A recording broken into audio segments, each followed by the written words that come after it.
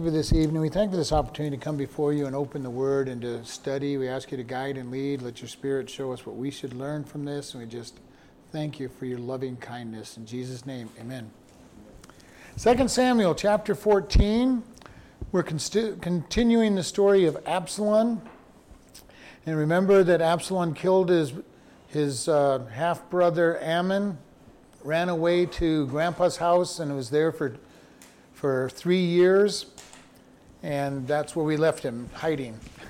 And at the very last verse on 13 said, "The soul of King David longed to go forth unto Absalom, for he was comforted concerning Ammon, seeing as he was dead."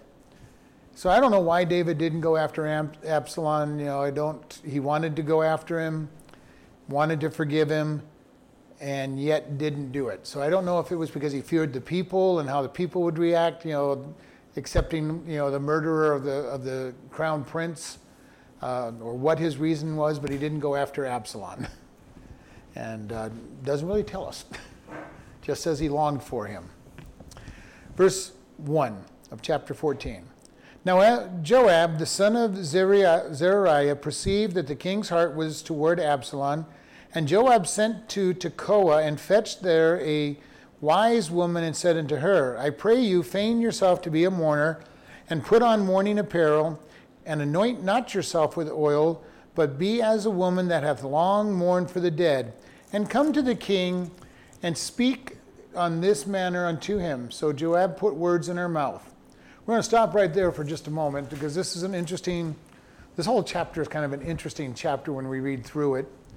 So Joab is David's cousin, remember, because he's the son of David's sister, nephew. And he sees that David really wants Absalom back. He knows David well enough. He goes, okay, he wants him back. Let's see if I can help him. Apparently he likes Absalom as well. And so he goes and he sends to Tekoa. Now, Tekoa is a hill country near Hebron in the wilderness. Most of it, in the Hebrew thought process, up there around Tekoa is where the hillbilly and the Hicks live. All right? That would be, that wasn't their term for them, but that was their attitude to them. They live up there in the middle of nothing. They're uncivilized up there. They're uncouth. So he calls for somebody up in that area. And it says that she was a wise woman. And wise is not the best definition for this word. Cunning and subtle. She is very intelligent, but she is willing to make stories. And Joab is going to give... The story she tells to David isn't a true story. So she is a person who's willing to play the con. That's the kind of person this wise is. She is not a good, upright person. This is who Joab went to go get to play this part. So this word for wise isn't our normal walk in God's standards and tell the truth and be good. This is somebody who's subtle, cunning, going to try to twist somebody to a particular path. And he says, feign or pretend to be a mourner and put on mourning cloth. In other words, sackcloth or dark mourning clothes, the dark colors of mourning. And don't anoint yourself. And be as a woman that has long mourned for the dead. So he's saying, I want you to come in, you're going to look pitiful. You are going to look pitiful. You're not going to anoint yourself with oil. You're not putting on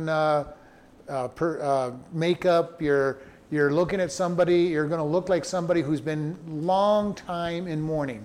And we know what this looks like at times. If you've ever met somebody who has been very sad for their usually a lost child or a lost spouse, and they just don't get over it. And their eyes always look like they're crying. Their eyes always, there's not a smile on their face. This is what Joab is telling her to be. This person who is just miserable. And then it says, come to the king. and speak in the manner, and it says, so Joab put the words in her mouth. He told her what to say. Okay, he kind of knows David well enough. He knows the words that are going to affect David. This kind of takes us back to Nathan's story to David from God, where he starts telling about this man who kills another man, takes another man's lamb and then kills him. God knows that story is going to really get to the heart of David. And this is the amazing thing sometimes God puts us in a place where we might just say something that touches somebody without us knowing how we've had that little prick in their armor. Maybe you know somebody who's done that to you in your life, where God's come along and you think you're all tough in that area, and all of a sudden God just has them say just the right thing, just the right way, do the right thing, and you feel that prick in the armor that says, God's saying, pay attention. Pay attention, I want you to repent. And here is Joab trying to play the Holy Spirit and God in this case. Now, he is doing what Nathan did, but he is not anywhere in here saying that God told him to do it. And if God did tell him to do it, God would not have told him to do it the way he's doing it. All right? He is setting this woman up to lie and pretend. God does not work out his will through lying and deceit. Now, he may turn it around for good, but that is never his desire to get something. So if you're thinking, I'm doing something for God by lying and cheating and deceiving, you're not. God may still use it, because that's his prerogative for all things to work together for good. But don't ever try to deceive yourself into believing that the ends justify the means. As long as something good happens, it was good. All through the scriptures, God shows us where things are done wrong and God turns them for good, but the people get punished. Joseph's brothers sell Joseph into slavery. God turns it to good by raising him up to be head of Israel, head of Egypt, and saving his family. But like his family did lie. But his family suffered in great process. Well, they lied to Jacob, telling him that Joseph was dead. They lived in fear.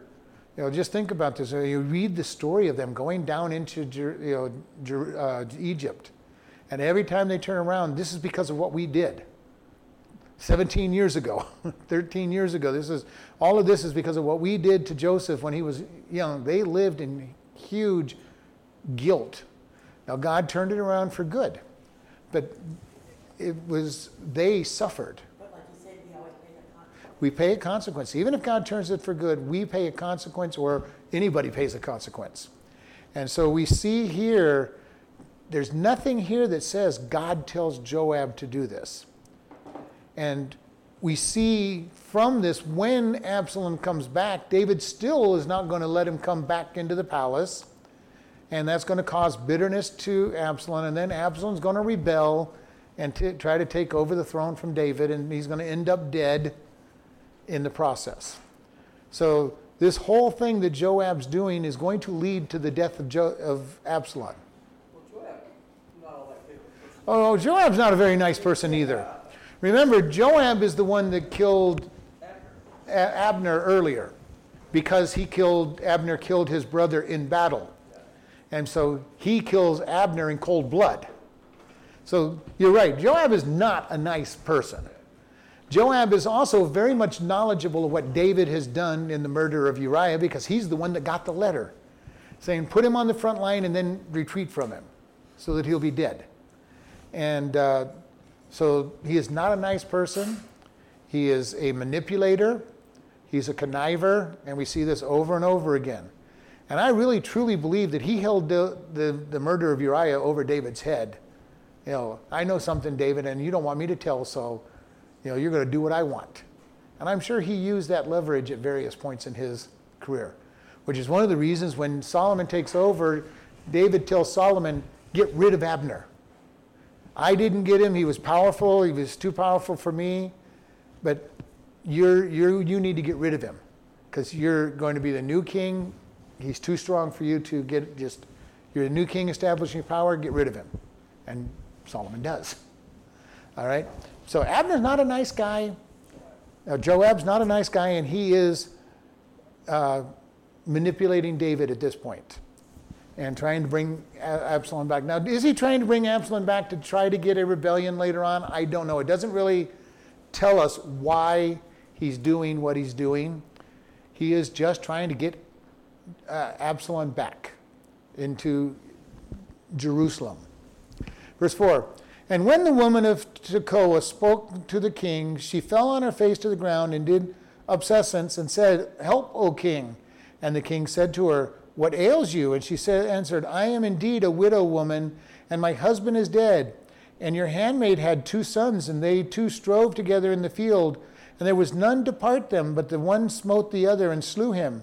And behold, the whole family is risen against your handmaiden. And they said, deliver him that smote his brother, that we may kill him for the life of the brother whom he slew.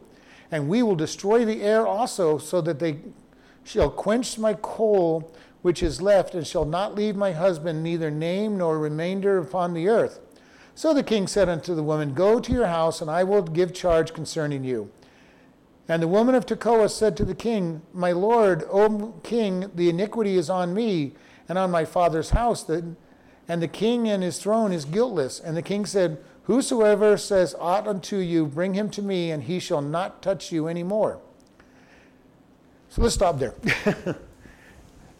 She is building this story, and she is playing a game here. She comes in and she bows down, their face to the ground, and says, "Help me, king." And he goes, "Well, what's wrong?" David's tenderhearted. This is an older woman, probably reminds him of his mom a little bit. It's an older woman, and she's coming in looking all sad and mourning. And he goes, "What's wrong with you?" And she goes, "I am indeed a widow woman, and my husband is dead." Well, that kind of makes sense. If she's a widow, her husband's dead. So there's a repetition here. She's making a point. I am a widow, and my husband is dead, David. Just listen to me. And then she goes, "I had two sons, and they strove together in the field, and one smote and none could break them up, and one of them slew the other." So she has 2 very misbehaving boys, and they get into a really big fight, and one kills the other. And we know they're misbehaving because they're angry enough to be bitterly fighting. And this isn't just a word of fight or a quick physical battle. These guys are going hammer and thong, tooth and nail. They are seriously angry with each other, is the picture that she has. They have no self-control. They have no righteousness, and is the appearance of what is what's going on. And this goes, one of them killed him.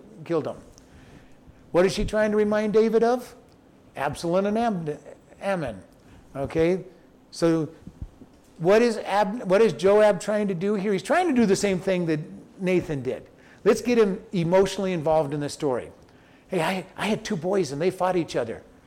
The hope is that David's going to immediately go to Ammon and Absalom and the bitterness that they had amongst themselves. And probably did.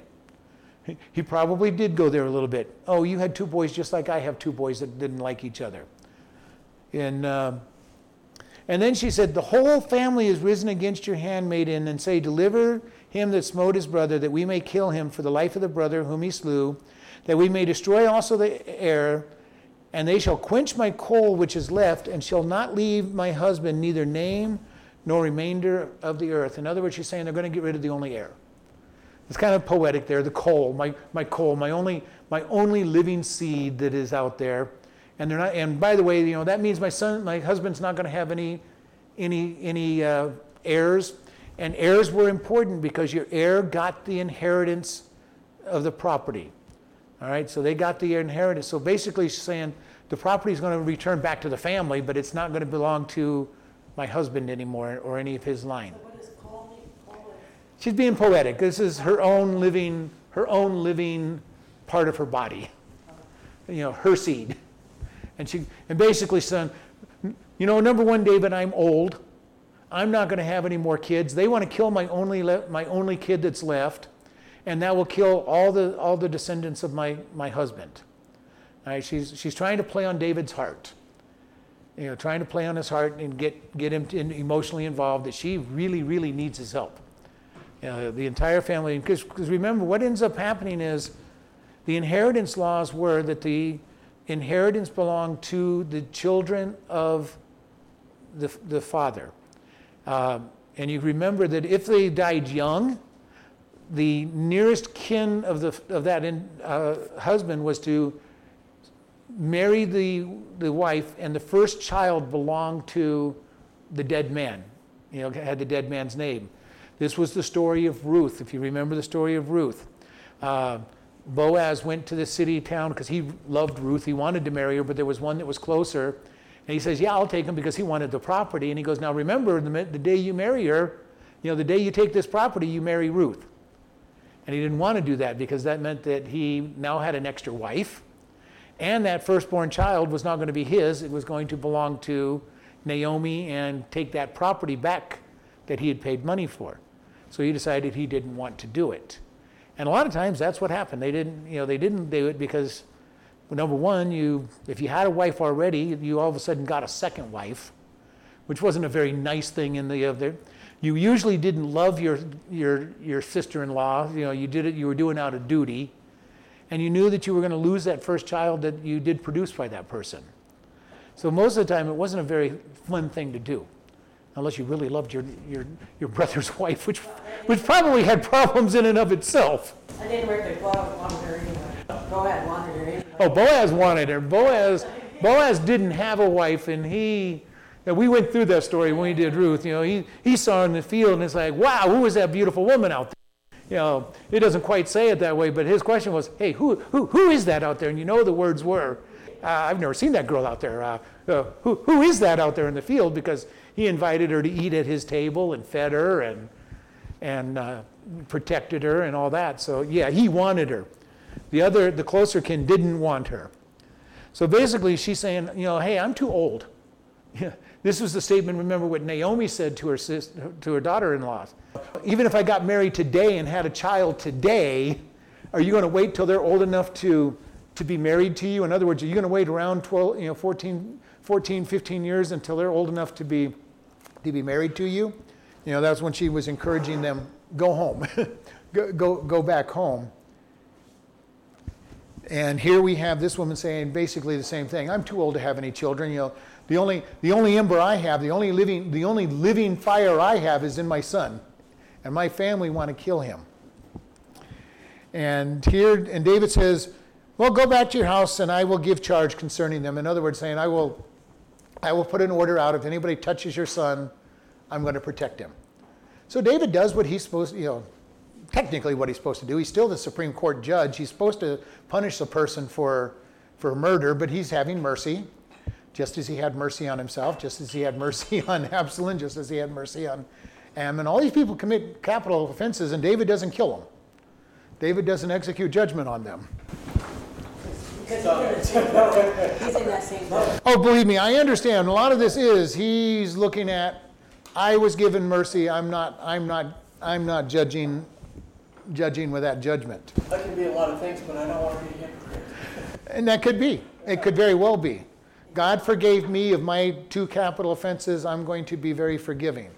The only problem when a judge is that forgiving, it generates evil in the place. And this is why it's important. We look at the law in our country. The law turns its back on so many little things, and then people keep getting worse and worse. And this happens over and over again. When we don't hold people accountable to their standards, they keep getting worse. And God never lets people get away with their sin. It may look like they're getting away with it, but they never get away with it. They're always conscious of it, and God is always pricking their conscience and reminding them, and they're expecting the punishment. And then the woman in verse 9, and the woman of Tekoa said to the king, my lord, O king, the iniquity is on me and on my father's house, and the king and his throne is guiltless. God, he's saying, I'm guilty, not the king. Again, they're playing on David's emotions here. David, you were guilty, and the king didn't go after you. The king was guiltless, and in this case, the king was not guiltless, but the ultimate supreme king was. And it says, the king says, whoever says aught to you, bring him to me, and he shall not touch you. In other words, he's going, hey, if anybody bothers you, you just get them over here to me, and I will make sure that they don't touch you. David is setting himself up to be her protector. He's the king. He's supposed to do this. He's supposed to protect his people. And this is what he's saying. Hey, any of your family keep bugging you about this, and they don't take my word. He probably gave her a signed, sealed decree that it was from him, and said, if they don't listen to you and they keep bothering you, come back. Bring them with you. Bring them with you. Nobody wants to go before the king. Well, most people don't want to go before the king, especially if you're on the wrong side of the argument. You go on the king on the wrong side of the argument, you may lose your head. You may end up, or you may end up in the dungeon one way or the other. You're not going to be happy. So if you're guilty, you don't want to go before the king. Verse 11, then she said, I pray you, let the king remember the Lord your God, that you would not suffer the avengers of the blood to destroy any more, lest they destroy my son. And he said, as the Lord lives, there shall not one hair of your son fall to the earth. And the woman said, let your handmaiden, I pray you, speak one word unto the Lord and the king. And he said, say on. And the woman said, wherefore then have you thought such a thing against the people of God? For the king does speak this thing as one which is faulty, in that the king does not fetch home again his banished son. For we must needs die, and as water is spilt upon the ground, which cannot be gathered up again, neither doth God respect any person, nor does he devise means that his banishment be not expelled from him. Now therefore that I am come to speak this thing unto my lord the king, it is because the people have made me afraid, and your handmaiden said, I will now speak unto the king. It may be that the king will perform the request of his handmaiden. For the king will hear to deliver his handmaiden out of the hand of the man that would destroy me and my son, together out of the inheritance of God.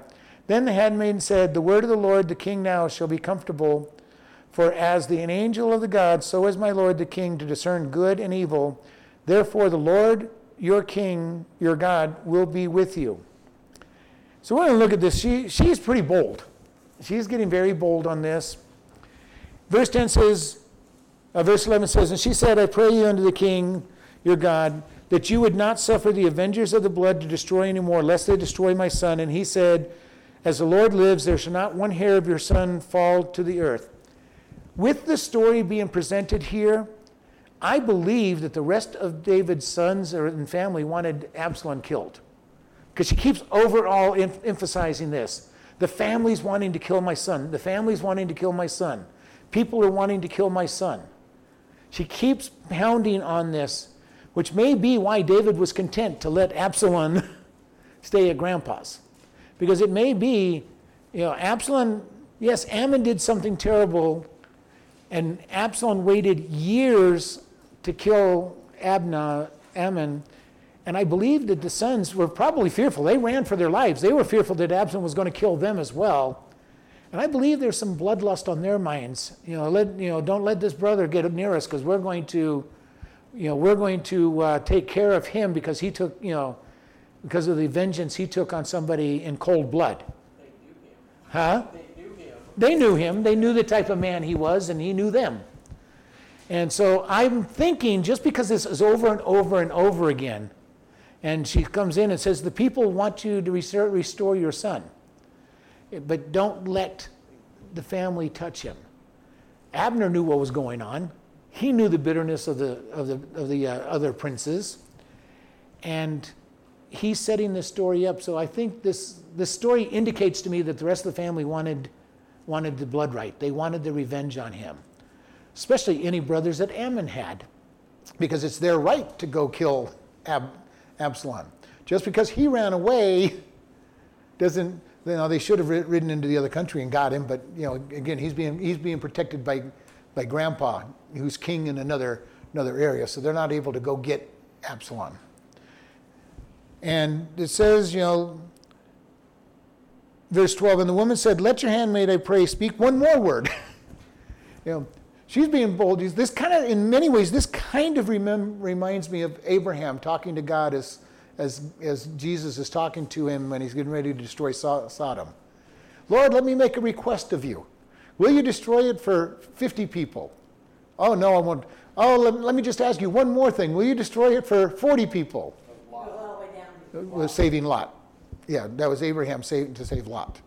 Oh, let me ask you one, and one more. Don't just have some patience with me. I'm not quite done yet. This woman is, I think, taking that kind of story. Abner knows his Bible a little bit. He knows the stories. He knows how to gently prod and lay the story and put one more case out in front of him and then one more case out in front of him. Just taking it from what Abraham did, taking it from what Nathan did to David. He knows his history. Don't know that he knows God, but he definitely knows his history. And so she goes, one more thing, my Lord.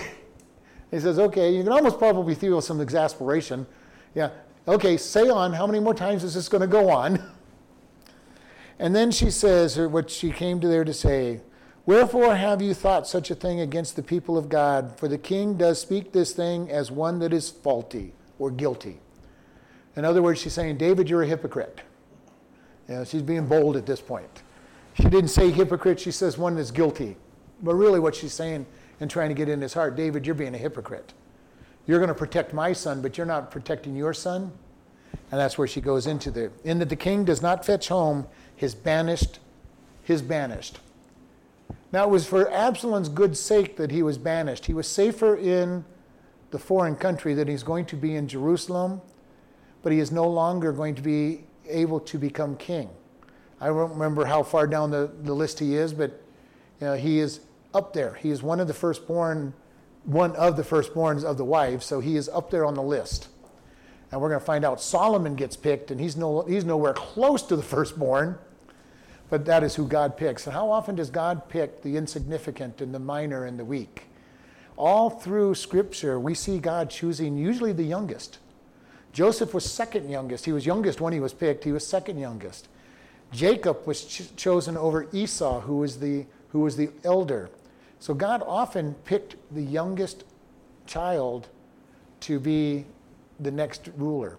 Moses was younger than Aaron and their sister Miriam. He was younger than both of them, yet God chose him.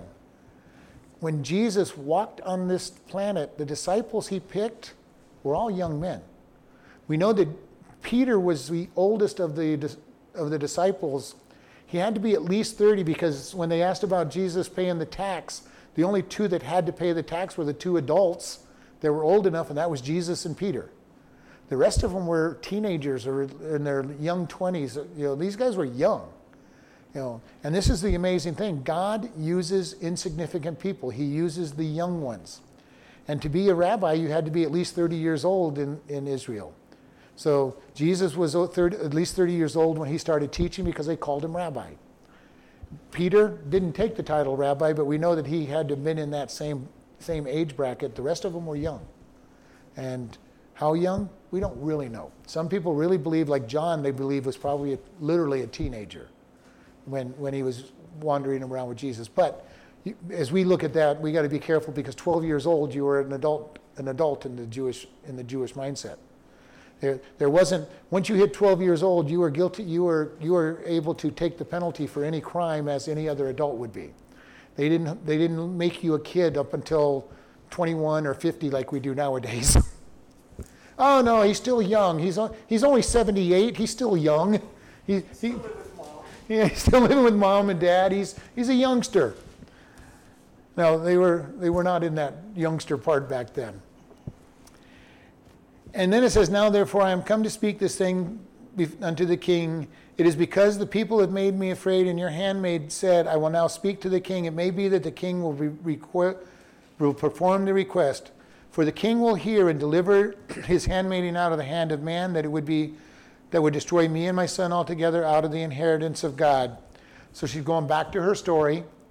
But she's saying, David, you're speaking, as one guilty. You've got a son that you have rejected. Technically, she's saying, you have banished your son. You've just as well killed him. You took him away from his home. You took him away from his family. And apparently she didn't know that he went to Grandpa, but he's living in the lap of luxury at Grandpa's house, so Grandpa's palace or within Grandpa's luxury area. So he has not been, the story she's making it, well, your son Absalom's living in a hut in the middle of the mountain and starving to death, and you banished him from all the privileges of the kingdom. And I don't know that he was living in the palace with his grandpa, but he was definitely probably not living in a rundown lean-to somewhere in the middle of nowhere. Grandpa was most likely supporting him. Maybe not in the luxury that David could, because David was very wealthy and very victorious, but he was not a broke individual. And then it says in verse 17, and then the handmaiden said, the word of my Lord the king is now comfortable. Be now comfortable, for as the angel of the Lord, so is my God the king to discern good and evil. Therefore the Lord your God is with you. So she's going, God, David, you're very wise. She's buttering him up, flattering him. It's amazing to me how easy it is for people to get their way just by flattering somebody. Oh, you're just so smart, you're just so wonderful, and you're so wise. There's nobody like you. If other people were like you, they would make better decisions, and you always make the good decisions, and you're always there to help people, and you see this all through her statements. She is flattering David right and left, trying to make David feel really important. Now, David already feels pretty important. He's the king. But she is really buttering him up. And a lot of times salespeople do the same thing. They make you feel really wonderful and good. You're the smartest person that's ever walked on this world. You're the most intelligent. You're making a wise decision. We need to really get into the book of Proverbs. It says, beware the flatterer, because there's a knife and a poison amongst their words more often than not. And she is just flattering David. It's amazing when I read this, how she's just trying to flatter. And it appears that David's eating it up.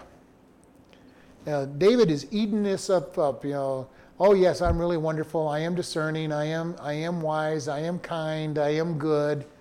He is eating this up and really just kind of patting himself on his own back. Yes, oh, look at me, how wonderful I am.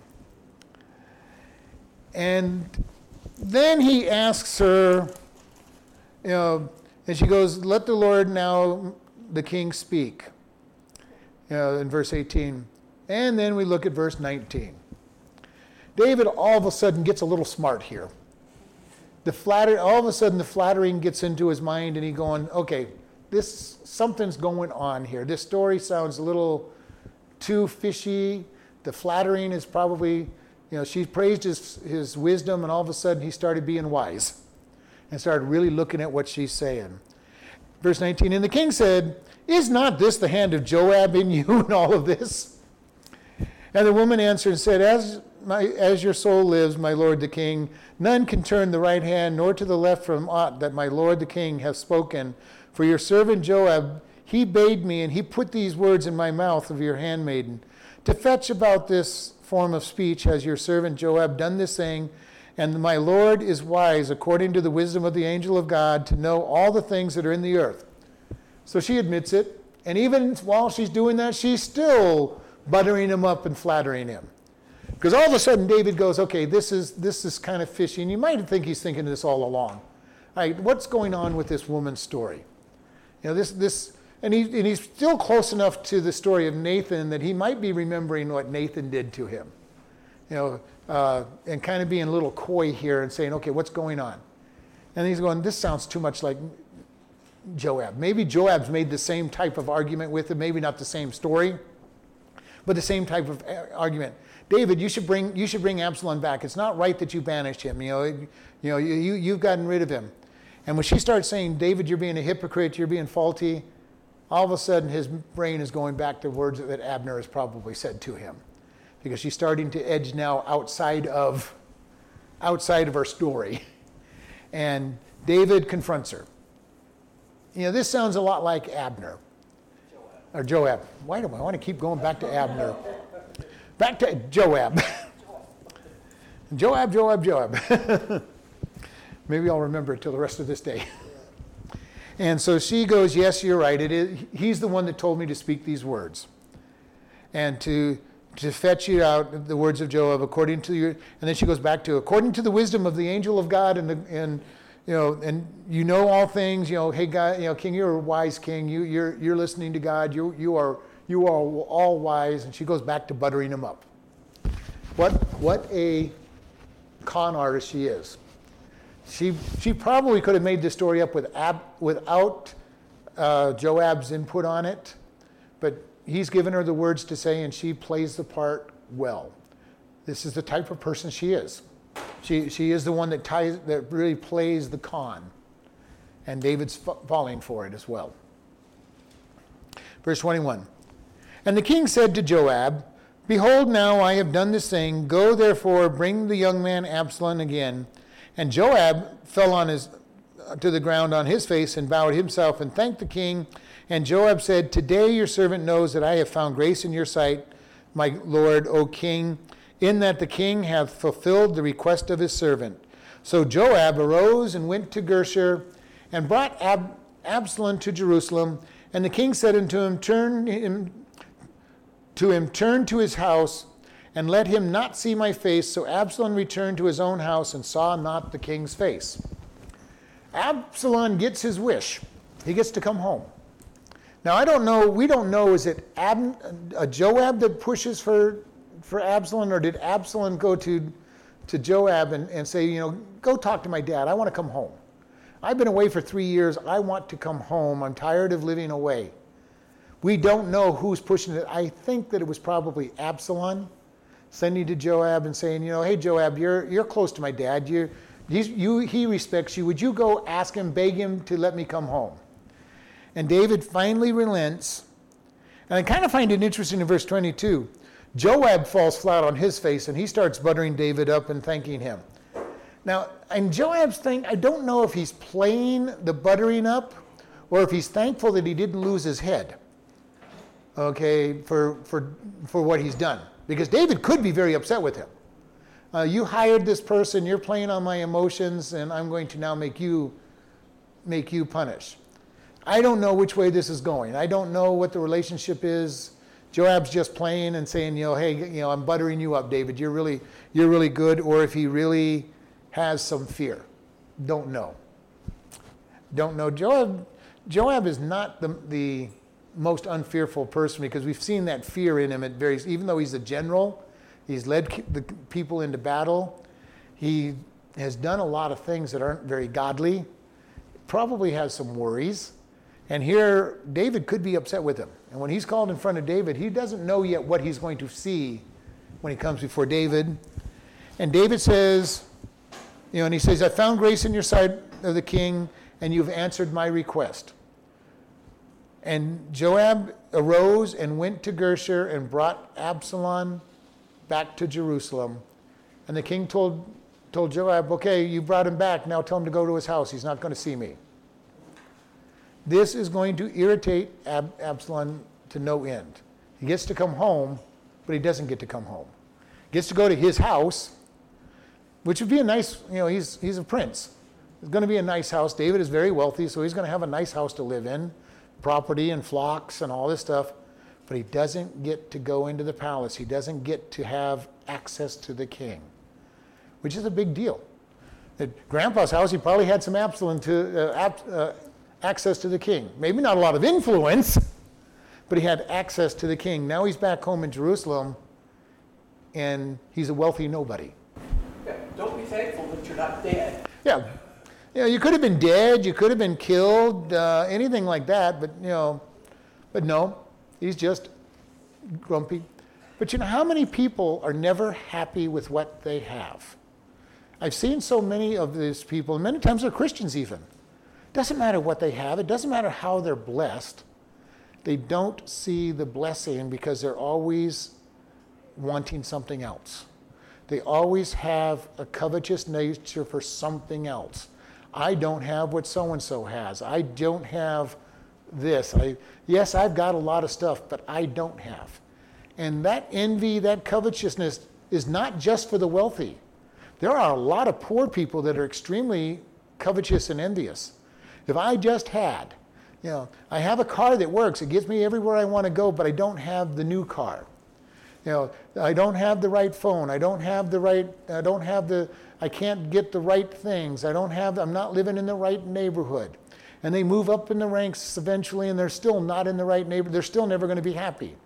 The wealthy people can be the same way. The people are looking at, boy, if I just had what they had, I'd be happy. No, you wouldn't, because they're not happy.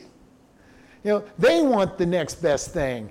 Well, God, I have a car that's 2 years old, and my friend down the street has a brand new car that has all the bells and whistles, and my car, it's only 2 years old, but I couldn't afford all the bells and whistles, and now I want a car that has all the bells and whistles. And if you're not going to be content with God in little, you're not going to be content with God in much. And if you're not learning to be content with God, you're never going to be content without Him coming in and changing your heart. Absalom has now been restored. He's back in Jerusalem. He can go to the temple and worship if he wants to. He's with his people. And he's still not going to be content, not happy. Now, David probably isn't being very fair to him either on this. He brought him home, but isn't going to let him come into the palace and see him. He cannot come before the king. So in essence, he's still banished. He doesn't have a death sentence over him. He's been cleared of that. None of his, because his brothers are now going to be told, okay, we're bringing him back. Family, you're not touching him. I brought him back. I've forgiven him. You're not touching him. So he's not worried about his life, but he doesn't have the status that he had. He can't go see David. He can't talk to David. He probably isn't even allowed in the palace in case he comes across David. All right? Because he's not going to see David's face, is what is said to him. And that means he is not a very happy camper at this moment. Verse 25. But in all of Israel there was none so much to be praised as Absalom, for his beauty from the sole of his foot even to the crown of his head, there was no blemish in him. For when he polled his head, for it was at every year's end that he polled it, because his hair was very heavy on him, therefore he polled it, he weighed this hair of his head at 200 shekels after the king's weight. And unto Absalom were born 3 sons and 1 daughter, whose name was Tamar, and she was a woman of fair countenance. So here we have the description of Absalom. He was a hunk. Okay? He was somebody that people looked at and said, wow, he is somebody people wanted. The women all appreciated him. And the way it makes it sound is he was good enough looking that even the guys appreciated and probably envied his looks. And he had long hair. And it says he had very long hair, and it says from the foot to the crown of his head he was beautiful. He had no blemish. When you looked at him, there was nothing that you said, well, he's really beautiful, except it would be, wow, this guy is really good looking.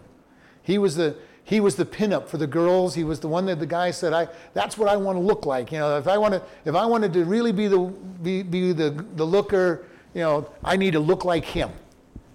And it says he had a lot of hair. And it says in verse 20, when he polled, that means to shave. He shaves off his head. Every year he shaved off his head. He shaved off his hair. It goes fast for him. In 1 year, his hair would grow back, and it would grow to 200 shekels. And I know everybody knows exactly how much that is. That's about six pounds of hair every year. Now, I don't know why they measured it. He probably sold it to the wig makers or whatever. So can you imagine the price of that? You get Absalom's hair for your wig. That'd be an expensive wig. It probably would be. This is the prince's hair. This is the guy you all desire to be. We're going to make wigs out of his hair. Wonder what he's eating. That one he gets. My hair goes so slow. Well, there's people like that. Their hair grows fast, and so every year he's got about 6 pounds of hair he shaves off.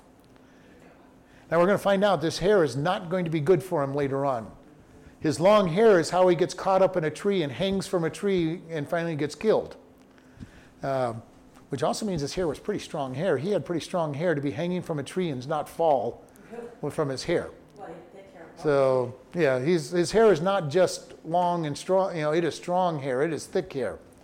Probably did make good wigs. And I'm sure, it doesn't say that they made wigs, but I'm pretty sure they used his hair to make the wigs for people. And to Absalom were born 3 sons and 1 daughter whose name was Tamar, and she was a woman of fair countenance, so he named her after his sister Tamar. And it says she was a beautiful girl. Now, this is one of the places where people will point to the Bible and say, here is a contradiction in the Bible. Because it says Absalom has 3 sons. In 2 Samuel verse 18, chapter 18, verse 18, we read, now Absalom in his lifetime had taken and reared himself up as a pillar, which is the king's dale, for he said, I have no son to keep my name in remembrance. He called the pillar after his own name, and it is called to this day Absalom's place. So people will say, well, see, you've got him having 3 sons, now he says he has no sons. Well, I would say the mortality rate meant that he had no sons when he made this pillar. All of his sons were dead. Just as this woman who went in and said, my son's dead and they want to take my last son, his sons are dead. that. Huh? Chapter 18, verse 18 in 2 Samuel. How did they die? Well, he went into rebellion. They might have died during the rebellion. They might have gone into being soldiers. They might have gotten sick. Who knows how they died? We don't know how they died, but it is obvious because the only other answer is that the Bible is true. He had children, they died. Easy answer. Easy answer there. That he had children and now they're dead. Even though it doesn't say that they died, it becomes obvious that they had to have died. And again, mortality rate back then was pretty high. And young children, people will make a big deal out of the fact that even in the last century in America, the average age of people was in the 30s and 40s. Well, the biggest problem with that is the average age included all the infants that died, and people would lose half of their children to stillborn or they didn't make it past 2 and 3 years old. Half your people died at age 0 to 2. Once you made it into your teens, you pretty much were going to live outside of war. And people lived to be 60 and 70, 80 years old in the 1800s and the 1700s and all through. The hard part was getting past childhood. Once you were past childhood, you lived. It doesn't tell us when his children died. It just tells us that we had 3 children and a daughter who got to be very beautiful. So she probably lived a little longer than her brothers. So just if you have anybody tell you, well, see, here's one of your contradictions. Well, no, it doesn't tell us, but his children probably died. Not a hard part. Not a hard thing to answer. And people, well, the Bible doesn't say they died. No, it doesn't say that, but the Bible doesn't say a lot of things. But it's obvious if Absalom doesn't have children when he finally loses his life, they died somewhere along the lines. And it is possible that he killed them off. Oftentimes, kings would kill their own children because they got jealous of their own children because they didn't want the children to rise up and take their position. So, consequences of a bad guy, you lose your kids. And that may be very much what happened. I do know at least one man that I know his children died because of his sin. And it's sad. It is really sad that they died because of the consequences for his sin. And we see it all through scriptures that many times the children die out of consequences for what's going on. And it's sad. God knows what he's doing. He's got a plan. It's hard for us to understand. But God says, I've got a plan. So we see here Absalom is that hunk. He has long hair. And this long hair is setting up the stage for later on when he dies by his long hair. And the Bible does tell us that long hair on a man is an abomination, and his hair is pretty long. If he gets 6 pounds of hair, your hair has to be pretty long. I don't care how thick it is. It has to be pretty long at the same time to get 6 pounds worth of hair on your head. Samson's hair long? Huh? Samson's hair, the ones that are Samson's hair was by the vow, the Nazirite vow, so he had somewhat long hair.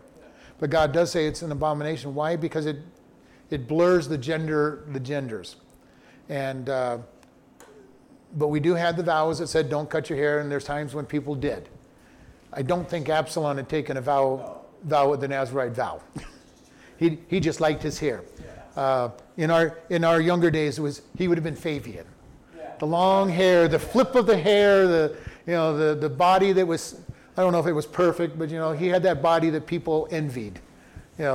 Absalom was the equivalent of our Fabian. I don't know who the current Fabio, whatever his name was. I didn't pay much. I just remember it began with an FA, and he'd always, every time you saw him, he was flipping his hair. And I guess he was good looking in it, to a degree, but and that's who Absalom was. I don't know who the current hunk is. I don't pay that attention to those kind of things. So, me, yeah, right. Everybody wants to look like me. Fat, short-haired, and grayed. You're strong. All right, verse 28. So Absalom dwelt 2 full years in Jerusalem and saw not the king's face. So he's been away for 3 years, comes back, and he hasn't seen David for 2 years.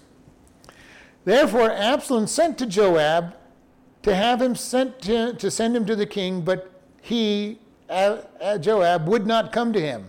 And when he sent him for a second time, he would not come. Therefore he said to his servant, See, Joab's field is near mine, and he hath barley there. Go set it on fire. And Absalom's servant set the field on fire. And Joab arose and came to Absalom unto his house and said, Why have your servant set my field on fire? And Absalom answered Joab, Behold, I sent unto you and said, Come hither, that I may send you to the king, to say, Wherefore am I come from Geshur? It hath been good for me to have been there still. Now therefore let me see the king's face, and if there be any iniquity in me, let him kill me. So Joab went to the king and told him, and when he had called for Absalom, he came to the king and bowed himself to the face on the ground, and before the king, and the king kissed Absalom. This gives you an idea of what kind of man Absalom is. He sends a messenger to Joab and says, Hey, come and see me. I want to petition the king, and you're the only one that can do it. Joab ignores him. So he sends a second one to him, and he says, All right, I'm going to get Joab's attention. I'm going to burn his field. Wanton destruction is not the way to get somebody's attention in a good way. Again, Joab has the right now to demand a lot of money from Absalom. And he comes in and he's angry. Why did you burn my field? And Absalom goes, Hey, you were ignoring me. Yeah. This gives you the kind of person Absalom is. All right, Amnon rapes my sister. He gets away with it. I'm going to make sure he pays. I killed my brother. I'm coming back now. Joab is no longer listening to me. I deserve to be listened to. He still has a prideful streak in him. Joab is ignoring me. I don't deserve to be ignored. I'm going to make him pay attention to me. Orders his field burnt. And then says, It's all your fault, Joab. If you'd have come to me in the first place, I wouldn't have burnt your field down. It's amazing how people will justify their actions, and usually they'll blame somebody else. If you had just done what I thought you were supposed to have done, none of this would have happened. If you had just sold me your property like you should have, I wouldn't have had to burn down the property. There's Nabal's field, the threshing field that Jezreel gets for her son, for her husband. He wouldn't sell it to him, so they accuse him of cursing God and kill him, just so they can get his field. And say, well, it's all his fault if he hadn't cursed God. He never cursed God. But it's amazing, and the amazing thing is, this still goes on today. It has gone on all through history, where people get blamed for doing things they didn't do, and it's all their fault because they didn't do something the way somebody wanted it done. And so Absalom's saying, Hey, Joab, it's your fault your field got burnt. It doesn't even say there that he offers to pay back or give him money back for it. He just says, well, if you'd come to me like you were supposed, like I called you, by the way, I'm still prince. I may not have seen David's face, Dad's face, but I'm still prince, and you didn't come when you were called. Basically what he's saying. So I made you come. I burnt your field. And there's no repentance in his heart for burning Joab's field, or at least none that we see. He said, basically, it's your fault. You didn't come. Now, get your butt over there and talk to Dad and tell him I want to see his face because, I could have just stayed in Gersher for all the good it is. And it's been 5 years now since I've seen Dad's face. I was away for 3, and it's been 2 years. I think I've been punished long enough, and I should have just stayed in Gersher rather than come back. He's not happy that he still has his life. He's not happy that he's been returned to Jerusalem. He's not happy that he has a field to be able to harvest. He's not happy that he probably has flocks to feed himself, that he could go to the temple and worship. Nothing about him is content. He doesn't have what he wants, and that is to be back in the palace, to have David's ear, because he thinks he's pretty good at convincing people, because he's gotten away with it. Somehow he convinced his brother to come to a feast when they hadn't talked for years. Come to this feast. We're going to have a good time. I know you know that I hate you, but come to my feast anyway. And he comes. It doesn't make sense. This man, from everything we read between the lines, is good. He is good at making people believe what he wants them to believe and good at getting them to do what he wants them to do. Joab is actually going to go talk to David. We see just a part of it, but I'm sure there were a lot more words on it, that where he played him up, he buttered him up, he talked to him on how it's good and how it's going to be good for him to be back in the palace. And Joab goes, and David finally relents because he still loves his son. Now, we see David has great love for his children. He has no desire to discipline his children, and we see that over and over and over again, but he definitely loves his children. He just doesn't know how to be a good father. And unfortunately, there are many people that don't know how to be good parents. They're not getting into the Word of God and finding out how to be a good parent. They don't even look to God and see how does God parent. Because a lot of times people look at God and say, God, why are you letting people get away with things? And God says, they're not. They're not getting away with it. You didn't get away with it. They're not getting away with it. God always brings a consequence, and judgment always falls in the long run. Everybody will stand before God at either the Bema seat or the white throne judgment and give an account. Final word is we will account for our sin. Even if it looks like we get away with it. But in reality, we don't get away with it. God's always there pricking the conscience, pricking the emotions, always there saying, pay attention, repent. Here's your opportunity to repent. And I've said this over and over. When people stand at the white throne judgment and they're guilty, they're going to hell. Anybody standing at the white throne judgment is guilty. And God's going to show them every time they rejected his conviction, every time they rejected the message of Christ, every time they rejected turning their life over to God.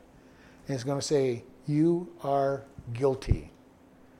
Now, if you're a Christian, you're a believer in Christ, a Christian, you get to stand at the Bema seat, and you're going to get to lose rewards because you didn't obey, but we're going to heaven. And God's going to say, let's take and check out your works. They're good. He's not judging us for our sins. He's judging our works. Are they good? Were they done by him? Or are they righteous, filthy rags that burn up? Because filthy rags do not stand in the throne room of heaven. And he says, okay, some people will have most of their life burn up because they're trying to live on their own. So everybody gets judged by their works that they can provide. For reward, because we don't get heaven. Yeah. If we're his child, we've got heaven. Yeah. But we're going to stand before Jesus, and he's going to say, what have you done? And who did them? Wood, hay, and stubble burn up, and those are all the things I can do. The thief on the cross, so he probably didn't get hardly any rewards. I'm not sure if he did or not, because his story has been repeated for 2,000 years. Well, he got saved. He defended Jesus on the cross, which gives him a reward just for defending, but what has happened in the years since? His story has been repeated for 2,000 years. Could continue after you're dead. We use his story all the time. The widow who gave all that she has, her story has continued for all. How many people have been influenced to serve God and give all because of her testimony? That's weird, so I could get rewards even if I'm dead. I'm not saying it definitely could happen, but I'm just saying God's perspective is different than ours. God knows what's going to happen. Jonah, think about Jonah. I really truly believe Jonah went to Nineveh. The entire city repented. He went up the hill waiting for God to judge them and griped and complained. He had one of the greatest revivals ever done by one man and probably got no reward for it because of his attitude toward it. He did it with the wrong attitude, he was obedient, which may get him a reward, but he did it with all the wrong attitude and wrong desires. So he may not get the reward. He may not get the reward for all the 10,000s of people that got saved because of his revival. And we don't know ourselves because sometimes we do things thinking we're serving God and we're doing it for our own strength. Other times we're going to be rewarded for things we never even knew we did. And we're going to look at that and going, what was, God, I don't remember that one. He goes, that was when you were just faithful and people watched you. The key point on this is we don't know what it is we're going to be rewarded. We will be judged. And God is looking for things that he can reward us for. But we won't be judged for sin and we won't be going to hell. In reality, in God's economy, we don't have sin the moment we ask him for forgiveness. Now, we know that that's not true. Yeah. But from God's statement, he says we're perfect. So from a heavenly perspective, the moment we are saved, God says we're perfect. And that's how he sees us. Now, he knows we're not. He knows we're being sanctified. But he sees us as he declares us to be. And he's outside of time, so he sees us as we will be in our glorified body. The Father ignores all that in between where the Holy Spirit is working on sanctifying us. Because he knows it's there. He knows it's there, but he doesn't pay any attention. It's under the blood, it's covered, and he doesn't pay attention to it. And then when we get to heaven, he's going to go, okay, here's your reward. This is what you let me do for you. Wood, hay, and stubble will burn up. And I've said this before, stubble is pretty worthless. You know, we can't think of anything that stubble will do. Hay, those are the semi-good things we do. Some people get blessed out of the good things that is hay. Wood is pretty substantial. You know, I could be building good, strong doctrine, and I'm teaching in my own strength, and people are being built up. They're getting gold and silver and precious stones, and I'm building nice wooden structures that are building, and they're really good. There's something that somebody can stand on and set up their life, and they're getting gold and silver out of it. And God says, okay, your wood structure burnt up. We need to be careful. Sometimes people will look at pastors and evangelists and saying, wow, they must have lots of rewards. And God's saying, nah, I don't think so. They're doing it for themselves. They're not using all their gifts and talents. They're just using a part of it. Yeah, but you got the person over here just living faithfully for God, trudging through each day, totally content with God, praising God, being a good example. Never really seemingly making a big deal, not sharing the gospel with a lot of people, but just living a godly life between them and God. And God gets them up there and says, you only had one talent, but man, did you use your one talent. You used your one talent 100%. Look at the rewards I'm giving you. And he piles the rewards on them. Gets this other person who only uses 20% of their talents, and even those ones they're not using to their max, and God says, wow, yeah, your talents were really good. You got a lot of people saved, but you weren't being faithful. We don't know until we get to heaven, are we being truly faithful or not? My desire is to hear, well done, good and faithful servant. And I know I've got places where I have not been the most faithful. And it scares me sometimes. I'm sure I've already asked this before, so when we get to heaven, we're going to remember a lot of things. See that? I will give you the answer that Chuck Smith gave. You're not going to be more stupid in heaven than you are here. So if you know people here, you're going to know them in heaven. If you know God's will and his work here, I think you're going to know it in heaven. All right? So I kind of agree with him. God is not going to say, okay, forget everything that happened in the world. I don't think that's going to happen. We will see it differently. We'll see the Even side. we will see the other side of the tapestry where things all worked out. And we will go, okay, God, yeah, well, oh, that's that place that I really messed up. Wow, God, you really made that a really nice part of the picture. How did you do that, God? You know, I really messed up, and look what you did. You know, that little dark spot was really good. You know, I guess you needed the shadow in the Grand Canyon for what I did. But when we see it from that side, it'll all of a sudden make sense. That Romans 8:28, all things work together for good. For those who are called according to His purpose. Good. And that's why I like the picture of the tapestry. I like the picture of the tapestry. On this side, we're looking up at all the knots and the mess and strings hanging all over the place and unformed pattern. When we get to the other side and we go, oh, that's why you did that. That's where I messed up. And I thought I really had messed up everything. And it's that dark streak, giving the shadow in the tapestry or something. And we go, oh, wow. God, you did use it. I was a terrible person, God, but man, look at the beautiful picture you made out of my life. All right, let's close. Lord, we just thank you for this day. We thank you for how much you love us and care for us and that you will restore us. And we just thank you in Jesus' name. Amen.